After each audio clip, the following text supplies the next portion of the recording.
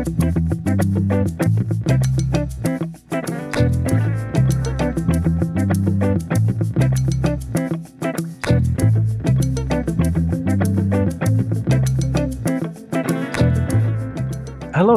I'm Stuart Chittenden, and this is Lives, a conversation featuring fresh voices and diverse perspectives on culture, community, business, and more.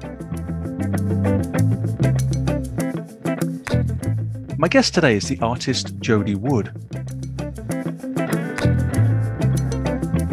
Our conversation today is being recorded by Zoom.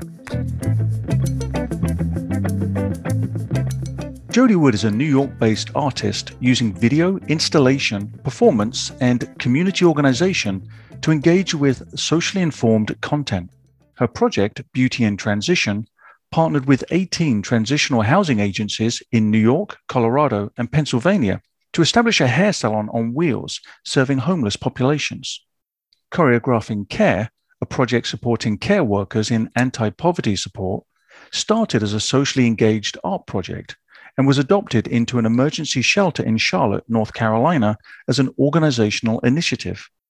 In 2014, Jody was the winner of a prestigious fellowship award for socially engaged art from A Blade of Grass in New York City. Her work has been honored with grant support from the New York Council for the Humanities, Brooklyn Arts Council, and the Rima Hort Mann Foundation. Her work has been exhibited internationally and featured in press such as The Atlantic, Hyperallergic, and MSNBC. Jody, welcome to the show. Thank you. Good to be here. I think when many people hear the word art, typically people's minds might go to old masters and paintings. So if I say Mona Lisa, of course, people can instantly conjure that. Or perhaps something maybe even that feels a little more present and contemporary, like Warhol or Picasso or something like that. But your work seems to be really intersectional and multidisciplinary. So I wonder how you think about the definition of art and how you think about yourself as an artist. That's a really good question. And I feel like every generation of artists kind of push those limits and boundaries of what art can be. I mean, when you mentioned Jackson Pollock and, when he was making work, at first it just looked like nothing, right? Like, that's not art. My kid could do that. It's just a bunch of drips on a canvas. And so I think drawing on work in the 1960s of Alan Capro and his happenings and all kinds of work that was going on there that was more about creating an artwork that was finished by the audience and their engagement with that work or their participation in that work.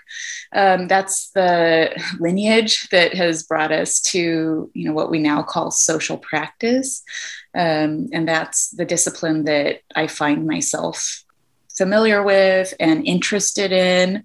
It's not a traditional art medium because we're working with human relationships as our kind of artistic medium. We're not going to the art supply store to buy paints and canvases and sculpting materials necessarily, or maybe we are, but that's not our primary art. And it's work that I feel like this is how I frame it personally is I think of the artwork as very process-based. It's not culminating in any kind of an object.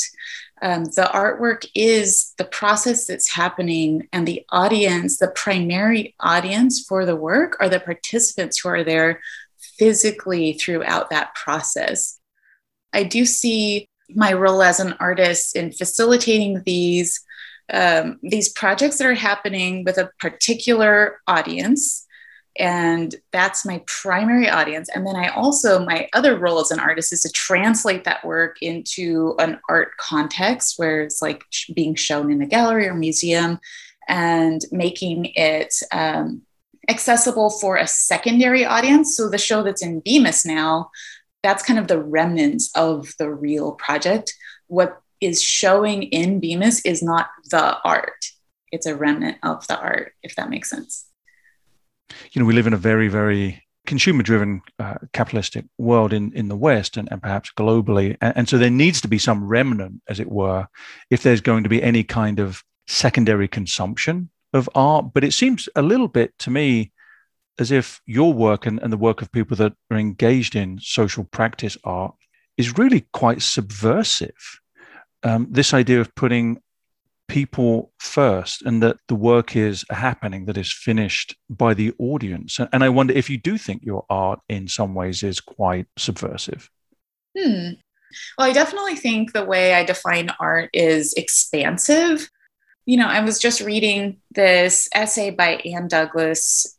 She writes about participation. She was talking about participation as a way, or like how artists are using participation as a way of centering care and empathy to counter neoliberalism and the fragmentation in society that is caused by neoliberalism, which is, of course, going hand in hand with capitalism and the survival of the fittest. And so there's this kind of way that I feel that participation or social practice can really harness forms of participation to create solidarity and community and to rethink our kind of common ways of doing things. My goal is not to antagonize people or antagonize systems. I know that a lot of activism can use that as a tool to make change, but that is not my goal. I often really try to center care in my practice as an ethics. And so that, art, or calling it art, to me, it kind of just expands a framework that I'm working within, or it takes it a little bit, suspends a definition of what I'm doing. So I think by calling it art, people have questions in their head when they're engaging with the project, either in a gallery or in, as a primary participant. But it creates this sense of not knowing exactly what to expect, and hopefully a kind of an openness depending on what the past experiences of art have been for that person. Also, I did want to mention, this is kind of interesting too, because I think this is a fine line that social practice walks when we're talking about creating an experience and then packaging that experience for a secondary audience in an art museum, kind of making a career out of that. Because I do feel like the work we're doing, it's not just out of a sense of like pure altruism, like, oh, I'm just trying to help people. I just want to be of service and help people. But it's more about actually starting a conversation and making connections in society, to have these conversations that I feel are missing. And so when I'm putting this work in a gallery context, or when it's in the media or there's an article about it, I'm really excited about the potential conversations that's bringing up for people to have of all walks of life. So I think it's not meant to be invisible. This work is really meant to be discussed and picked apart. And, there's a lot of contradictions that I'm working with and that other social practice artists are working with that hopefully will be discussed.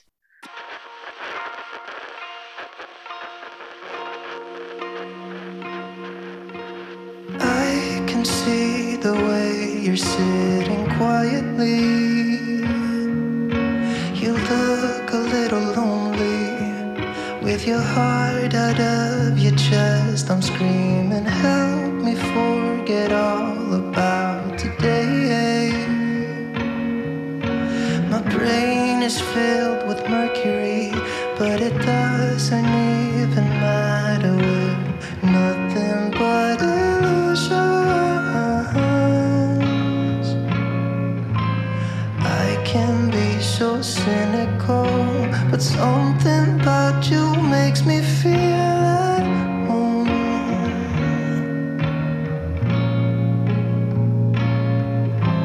Help me forget about today. I was hoping I could sit with you.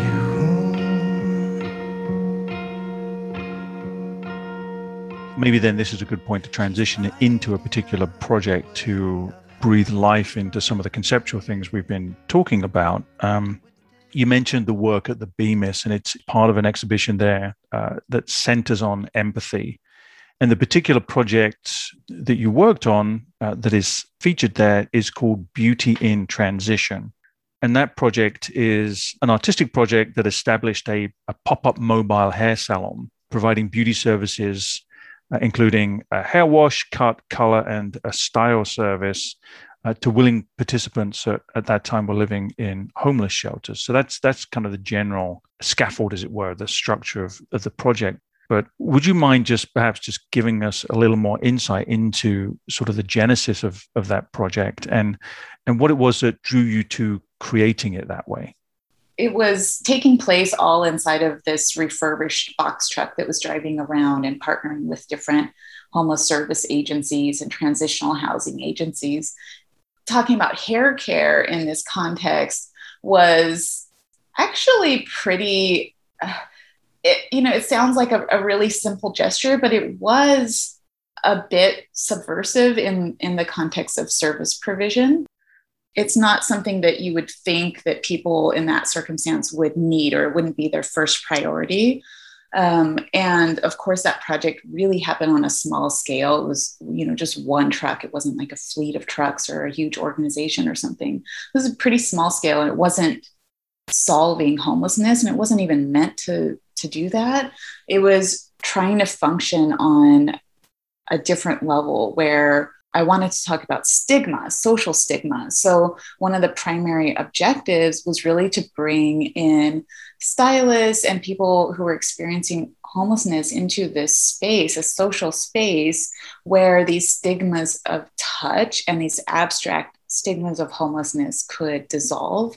So when I was trying to get volunteer stylists to be part of this project, a lot of people had were pretty scared to be in that situation. They didn't know what to expect, and a lot of it was just learned stereotypes, in a way, or just these things you hear about. So people would kind of come in with the assumption that they needed to wear gloves while they were doing people's hair, or they needed to protect themselves. Some people asked if I was going to have like a bouncer in the salon. I was like, absolutely not.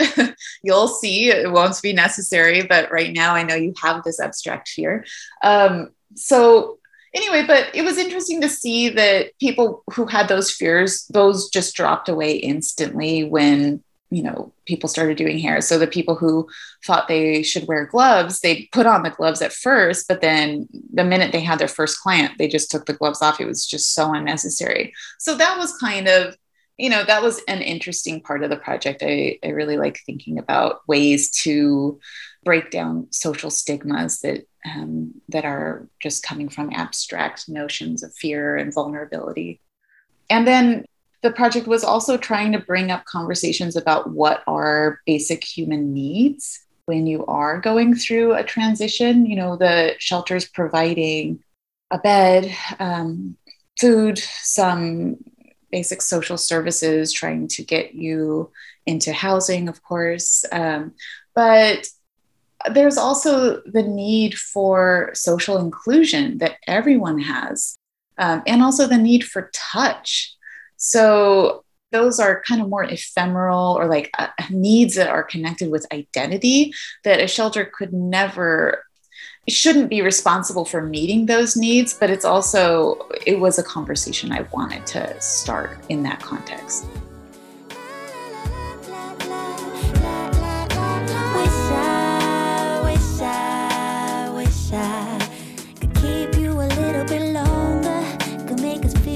Little bit stronger.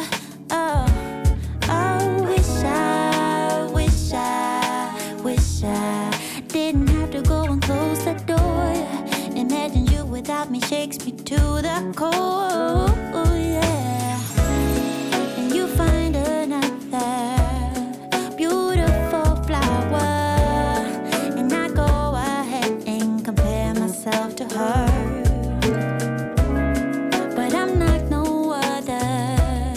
So why even bother? We can't go back to what we were. Goodbye, my love. Our time is up.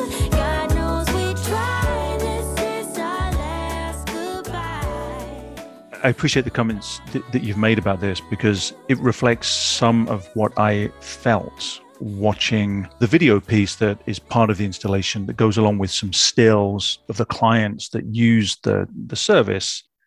I'm wondering if, from your point of view, there was this sense of equipping the clients with a degree of autonomy, with a voice, with a way to rediscover their dignity, themselves in some way.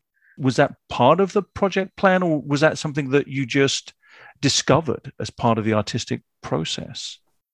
I definitely think that emerged a bit unexpectedly. I remember somebody talking about her hair wash as if she was getting baptized. She was comparing it to baptism. And that was an interesting moment for me, because I think there was just this sense of renewal that was happening. And, it makes sense. And I think that is why that does come into why I was working in this way, but more of an intuitive level. I wasn't overtly aiming for this goal, but I think when you are going through an extreme transition, or even a gentle transition, I mean, you might have there's this instinct to kind of cut all your hair, change your look or something like that. And I think hair is one of these interesting mediums that it is, it's dead cells basically growing from your body. But then it speaks so much to our self-identity and our self-expression and our cultural identity. So it's so intertwined with like who we are, but in a way it's just like dead material in our head, or growing out of our head.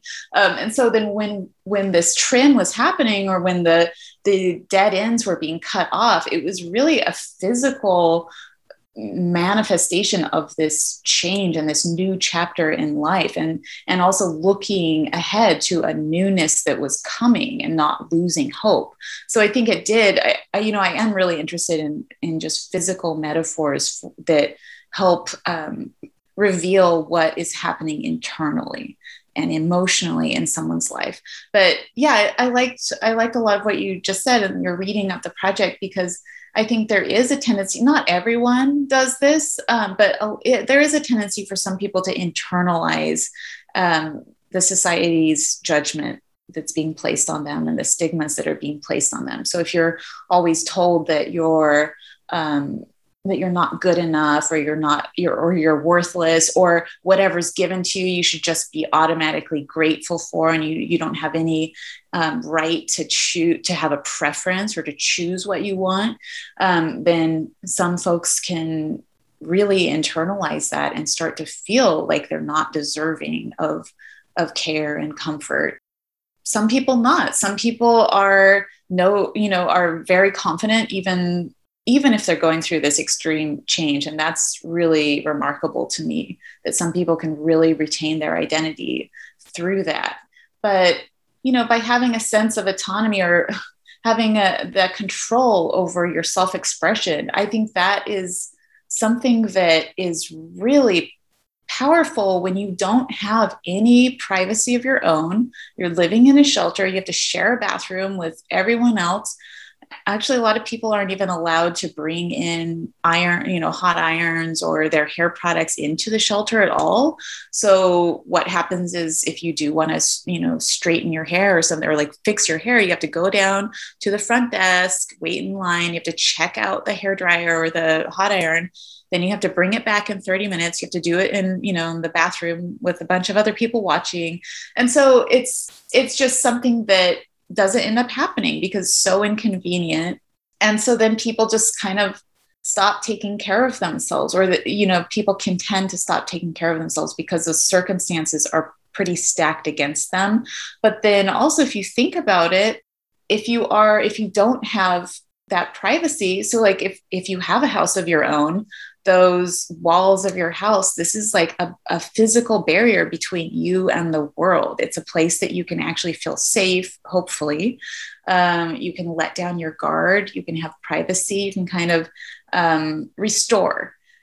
when you don't have your own home, your body is a public space. You are on display all the time. You don't have that extra barrier between yourself and the world. So then the physical body takes on so much more importance, in that circumstance.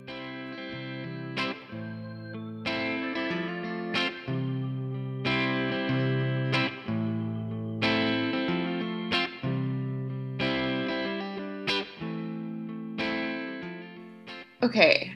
Yeah. So I also just want to note that some of the hairstylists who were serving in the project were actually living in the shelters as residents. So that's just something I forgot to mention at first that I think is important, because that there were a lot of people living in the shelter that had cosmetology backgrounds. And I didn't want this project to just be about a one-way service provision, or modeling that. And so actually it was interesting to see those labels dissolve. And if anyone walked into the truck, they would never be able to tell who's homeless and who's not.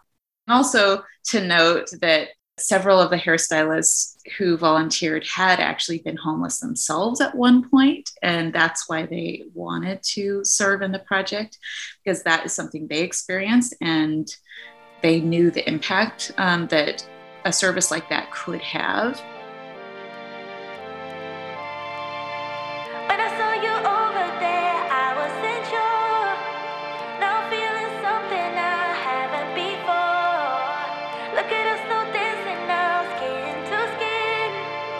If you keep this up, then I'll let you in, 'cause you have a way with me like no one else. Yeah, you almost make me fall in love. Yeah, you got me hypnotized under your spell. I know I'll go home with you tonight. Oh, wanna get you closer to my body. Wanna feel your hands all over me. Gotta make them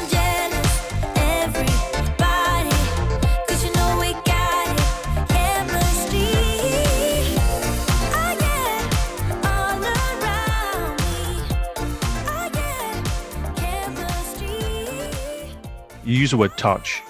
It's a remarkable degree of intimacy and vulnerability.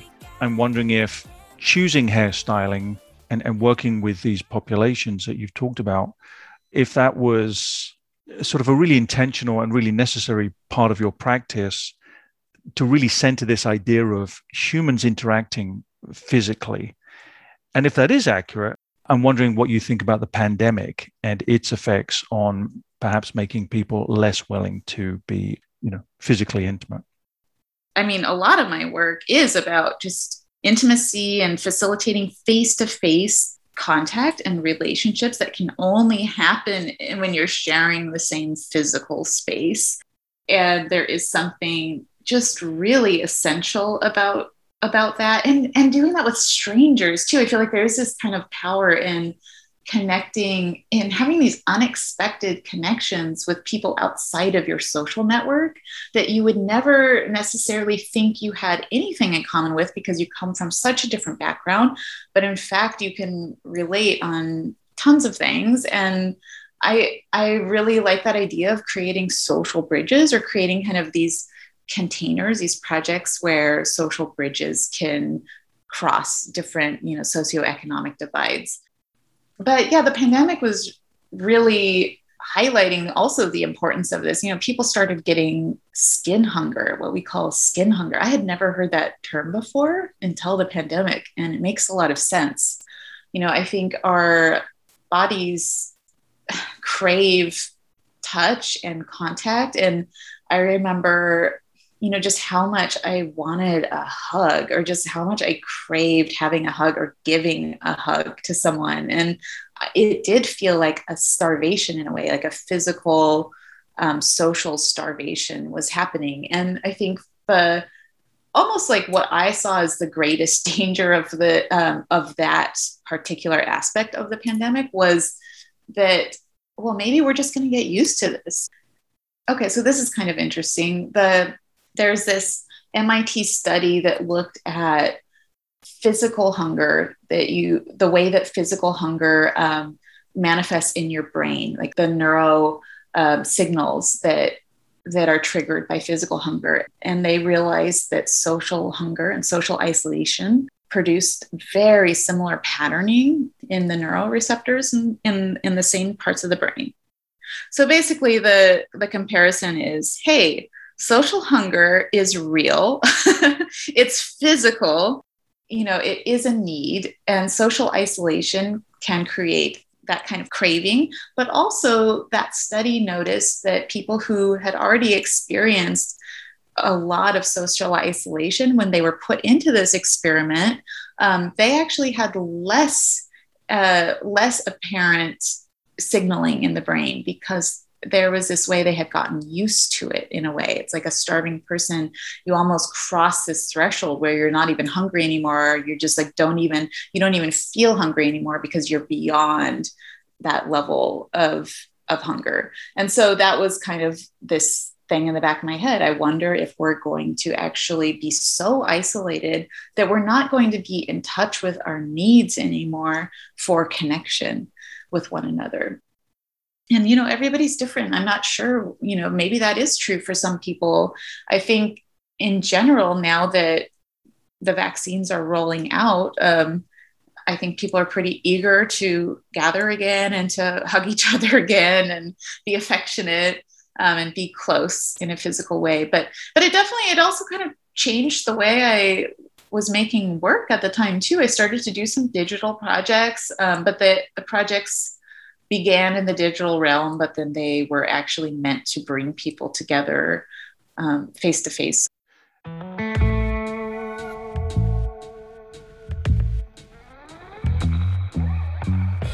Yesterday I lost the battle, trying at all costs, oh, to keep you, baby. Oh, to keep you, baby. Do-do-do. Now I hurt so bad. All I feel is sad that I lost you, baby. Oh, I lost you, baby.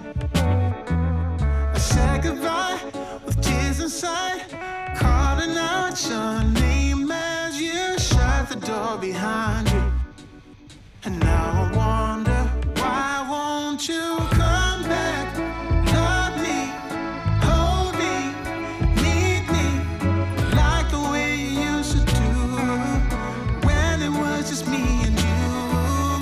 Don't go, I need you, I'll never mislead you.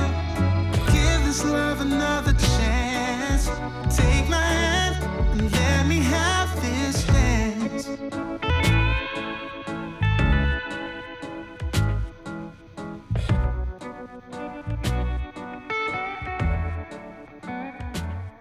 Leaping to the project Choreographing Care, which, as I understand it, is a series of workshops and performances that address issues of compassion fatigue and secondhand trauma that affect caregivers and social workers.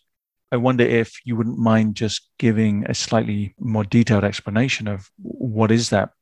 When I was doing Beauty in Transition, I was working with social workers to bring that project to different service agencies. And I was noticing this phenomenon of compassion fatigue or secondary trauma without understanding what it was. So I was seeing a lot of hypervigilance, almost a kind of what looked like a paranoia. I saw a lot of social workers that were very compassionate, but also just burning out. They were exhausted. It seemed like there was just a lot of people working in the upper administration that didn't really seem to have compassion at all for the population they were serving. There was a lot of just coldness and dehumanization. But then, there was also a lot of warmth too. I don't want to paint it that I was only seeing this lack of compassion. But the thing I started, it was really frustrating at first when you saw a social worker or an administrator who didn't seem to have compassion. It was really shocking and just disappointing. But then as I looked into it further, I understood that secondary trauma actually, it starts as an extreme amount of empathy and compassion. So you could walk into that situation as a social worker and have tons of compassion, but then over time, you would be so burnt out by being in that system and not taking care of yourself that you end up having these kind of PTSD symptoms, or like symptoms of that look exactly like PTSD. And one of those manifestations is to like block your compassion, is to like block the empathy, because it's too overwhelming to be in that state all the time of having high amounts of empathy, but not being able to serve people the way you wish that you could. So shelters are often, or just across the board, they're pretty universally under-resourced. I think there's a purpose to this, because I think in our society, we want to reward the good capitalists and we want to punish someone who has not been materially successful. Of course, it doesn't make any, of course the system is set up, it's rigged, right? So certain people are always going to lose and other people are always going to win. But I think to have these kinds of, if a shelter was too comfortable or if it was too nice, then there's this kind of idea, this abstract kind of almost like unconscious societal idea that would mean, well, then anyone could just be in a shelter and you wouldn't have to work anymore. And it would be rewarding people who don't want to work and be part of this capitalist system that we value so much.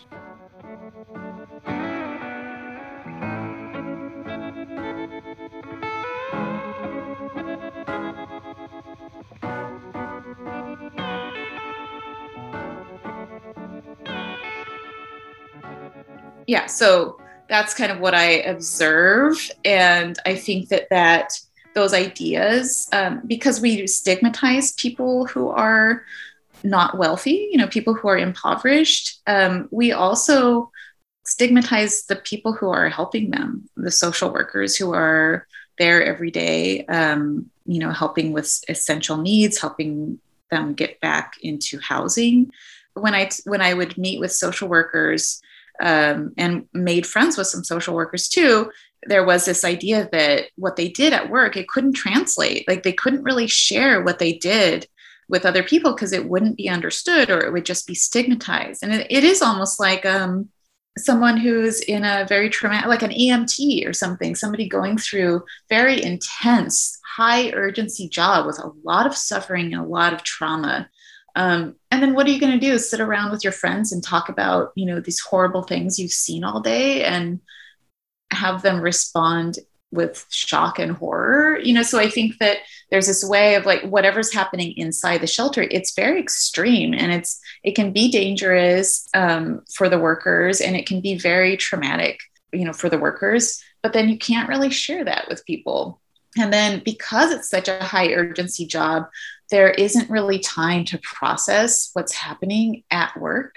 So that's where this is the long way around of talking about the genesis of choreographing care. But basically, I thought it would be useful to have a space during the paid workday, not just to happen after work or on the weekend or on their own time, but during the work hours for processing. And part of my, background as a performance artist is to look at, like I mentioned before, physical manifestations for emotional states. And so a lot of what we did drew on theater methods to externalize some of the internal emotional states or just situations, reframe those physically so that they were seen in a different way. And I also use techniques from Theater of the Oppressed. Augusto Boal coined this whole methodology in Brazil, where he was having people, look at their life circumstances differently through theater. And he has tons of techniques for this. And I was using a lot of those techniques. And so, anyway, it was creating these workshop series, using these techniques.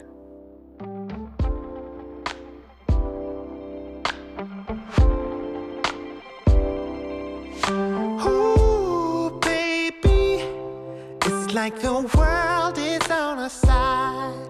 Nothing can bring me down tonight. And ooh, baby, when we're together, you and I, your touch sends chills down my spine. Alright, hey, I got a brand new love you. Take me away, girl, to a new level. It's 7 on earth, on earth. I found an angel. I found an angel. Among us. Ooh, an angel. Found an angel. Ooh, baby. People would travel far. So you've talked about secondhand trauma, and now I'm thinking about third-hand trauma, which is your own. How are you yourself inoculating yourself from the traumas that you see that you're working with as your social practice?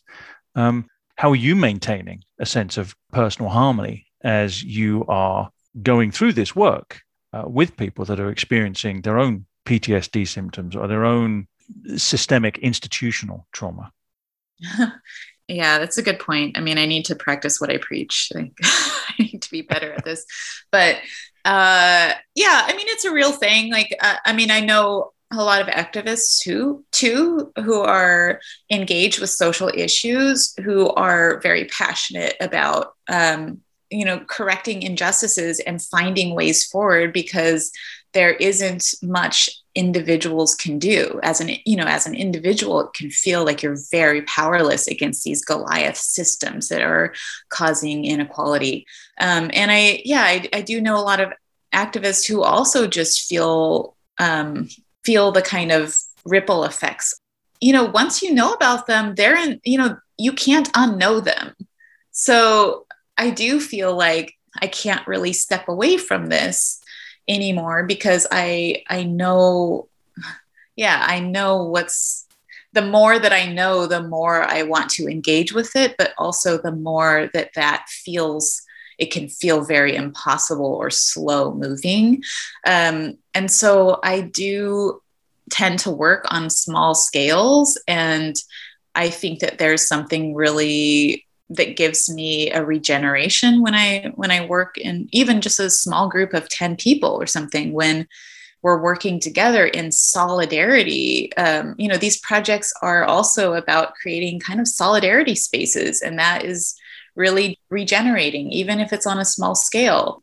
I also think the work that I do, it's not for everyone. It's a few people are going to gravitate toward it and get something out of it, and it's really for them. When I have goals that are manageable, that helps me to not go down that road of feeling like hopeless and burnt out. So my goal isn't to end homelessness or to change everyone's mind, but it is, I really do. I would love to see some real system change. And I don't think I'm going to see that in my lifetime. Clearly, you are intrigued by, you're drawn to interpersonal relationships and sort of how they form, how they dissolve, this sticky magic that keeps them healthy or not. Where did this come from? And if that question turns into, what was your childhood like? By all means, share your upbringing. Yeah, and also how these relationships are really influenced by the systems around us and the institutions that we're in. That is becoming even more interesting to me too, like how institutions are, in a way, have this kind of influence over us and a consciousness in their own right that we can try to understand and change. But for my own influence as an artist, I guess I grew up not really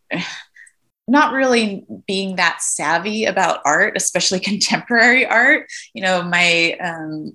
my parents weren't art. I don't have artists in my family. And my notion of art was like paintings of ducks and paintings of nature and things like that. So, but I think a big influence that I keep coming back to is that my dad was a mortician for my whole, for when I was growing up in my childhood home.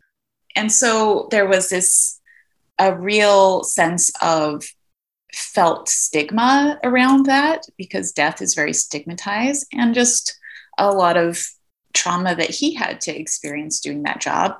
But I think that just like was an experience where I could feel this tension between, well, this, to me, this is very like banal and kind of normal everyday part of my life is death, and talking about death and seeing it and hearing about it. And I mean, it was just dinner table conversation in a way, because it was the profession, the family profession. And so it wasn't like something that was glorified. It was just something that could be very tragic and sad, but it was real. And it happened, and it wasn't something that we denied talking about.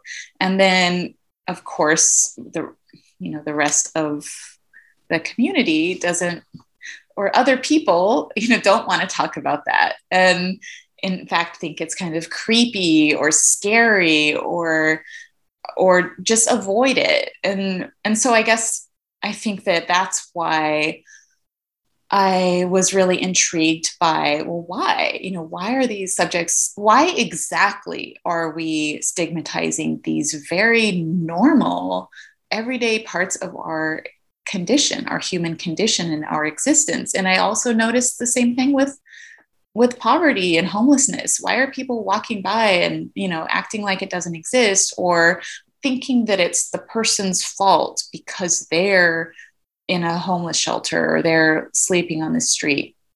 I was not homeless myself, but I did notice the same social stigmas. They're following the same formula as I noticed as a kid. And to me, they just didn't make any sense. So I wanted to understand more about why they form and what to do about them. Yeah, I don't think it's a fair way of like conceiving these issues.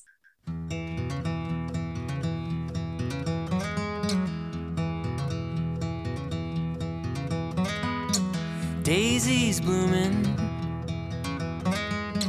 sundress swaying in the breeze. I can't stop staring. You've put a spell on me, and I hope that you never decide to set me free. The way you're moving, it's got me moving my own feet. The greatest feeling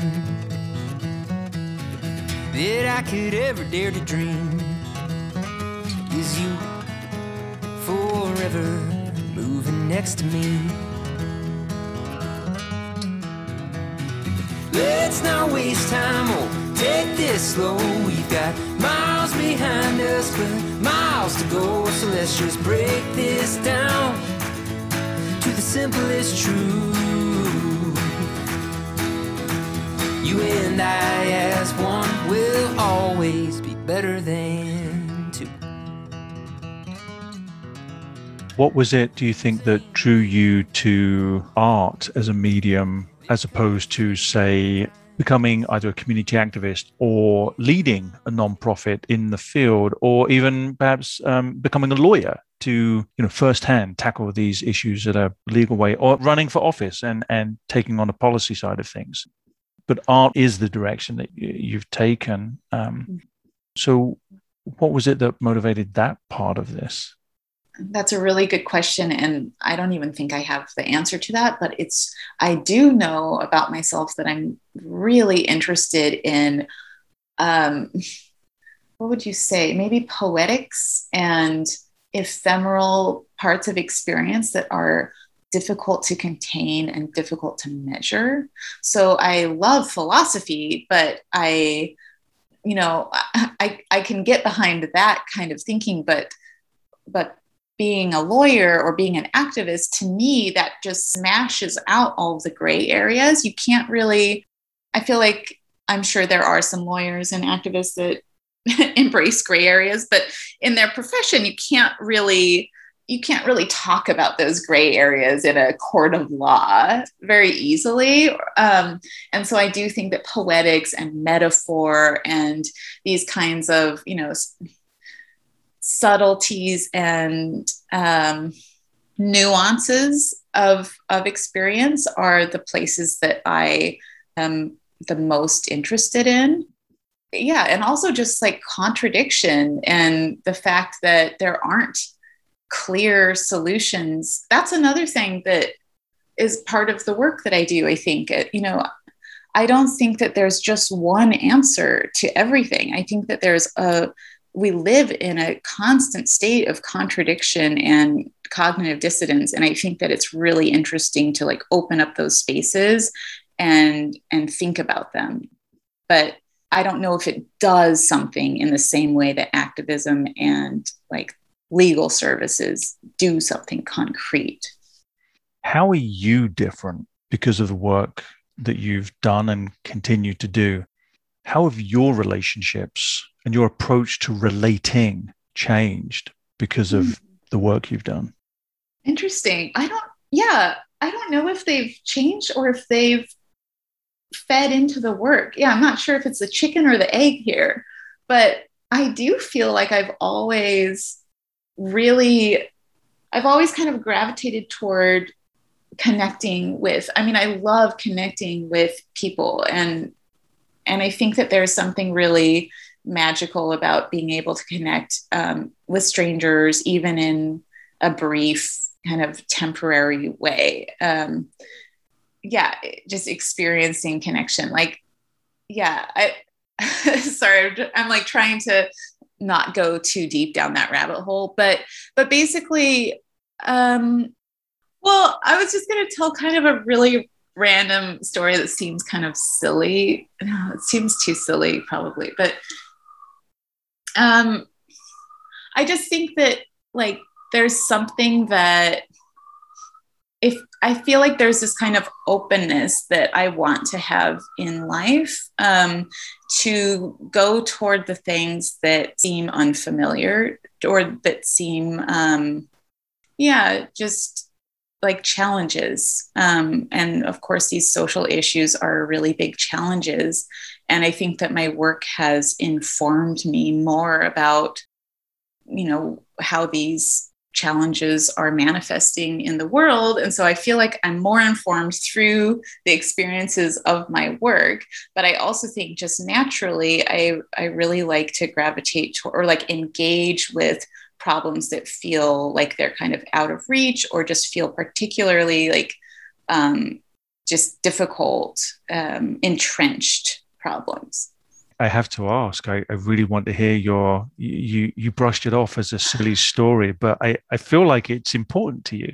Okay. Well, it's just because it came up just because of this project I just did in Sweden. But I was doing this project in Sweden that was about home remedies for health. And it was creating this structure, like this kind of pharmacy structure where people would exchange remedies with one another for different, different remedies for physical health, but also emotional health. And one of the things that I was thinking of is there was this time I was taking a bus in Spain and I was I get really car sick, and especially in buses.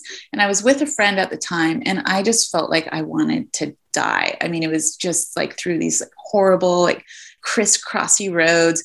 And my friend who was with me couldn't really do anything to comfort me. She was trying to talk to me. I couldn't even talk to her. the thing that ended up happening was this older Spanish woman ended up sitting next to me and started just this conversation about the weather, like the sky and the sun. And I was trying to speak my broken Spanish with her, but it completely got me out of my car sickness. It was the craziest thing where I really, like, the symptoms were totally relieved.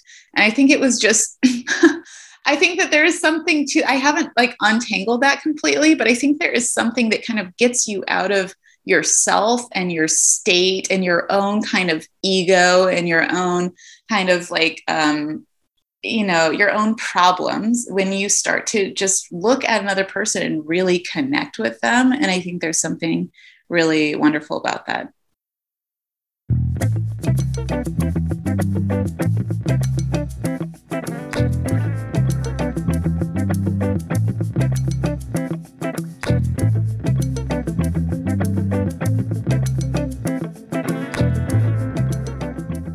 My guest today has been the artist Jody Wood. Jody, thank you so much for spending this time with us.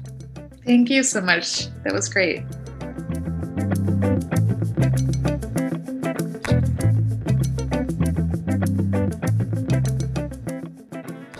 You can cut this out if it's too silly. I'm certainly going to cut this bit out. Yeah, everything you just said. Yeah, totally.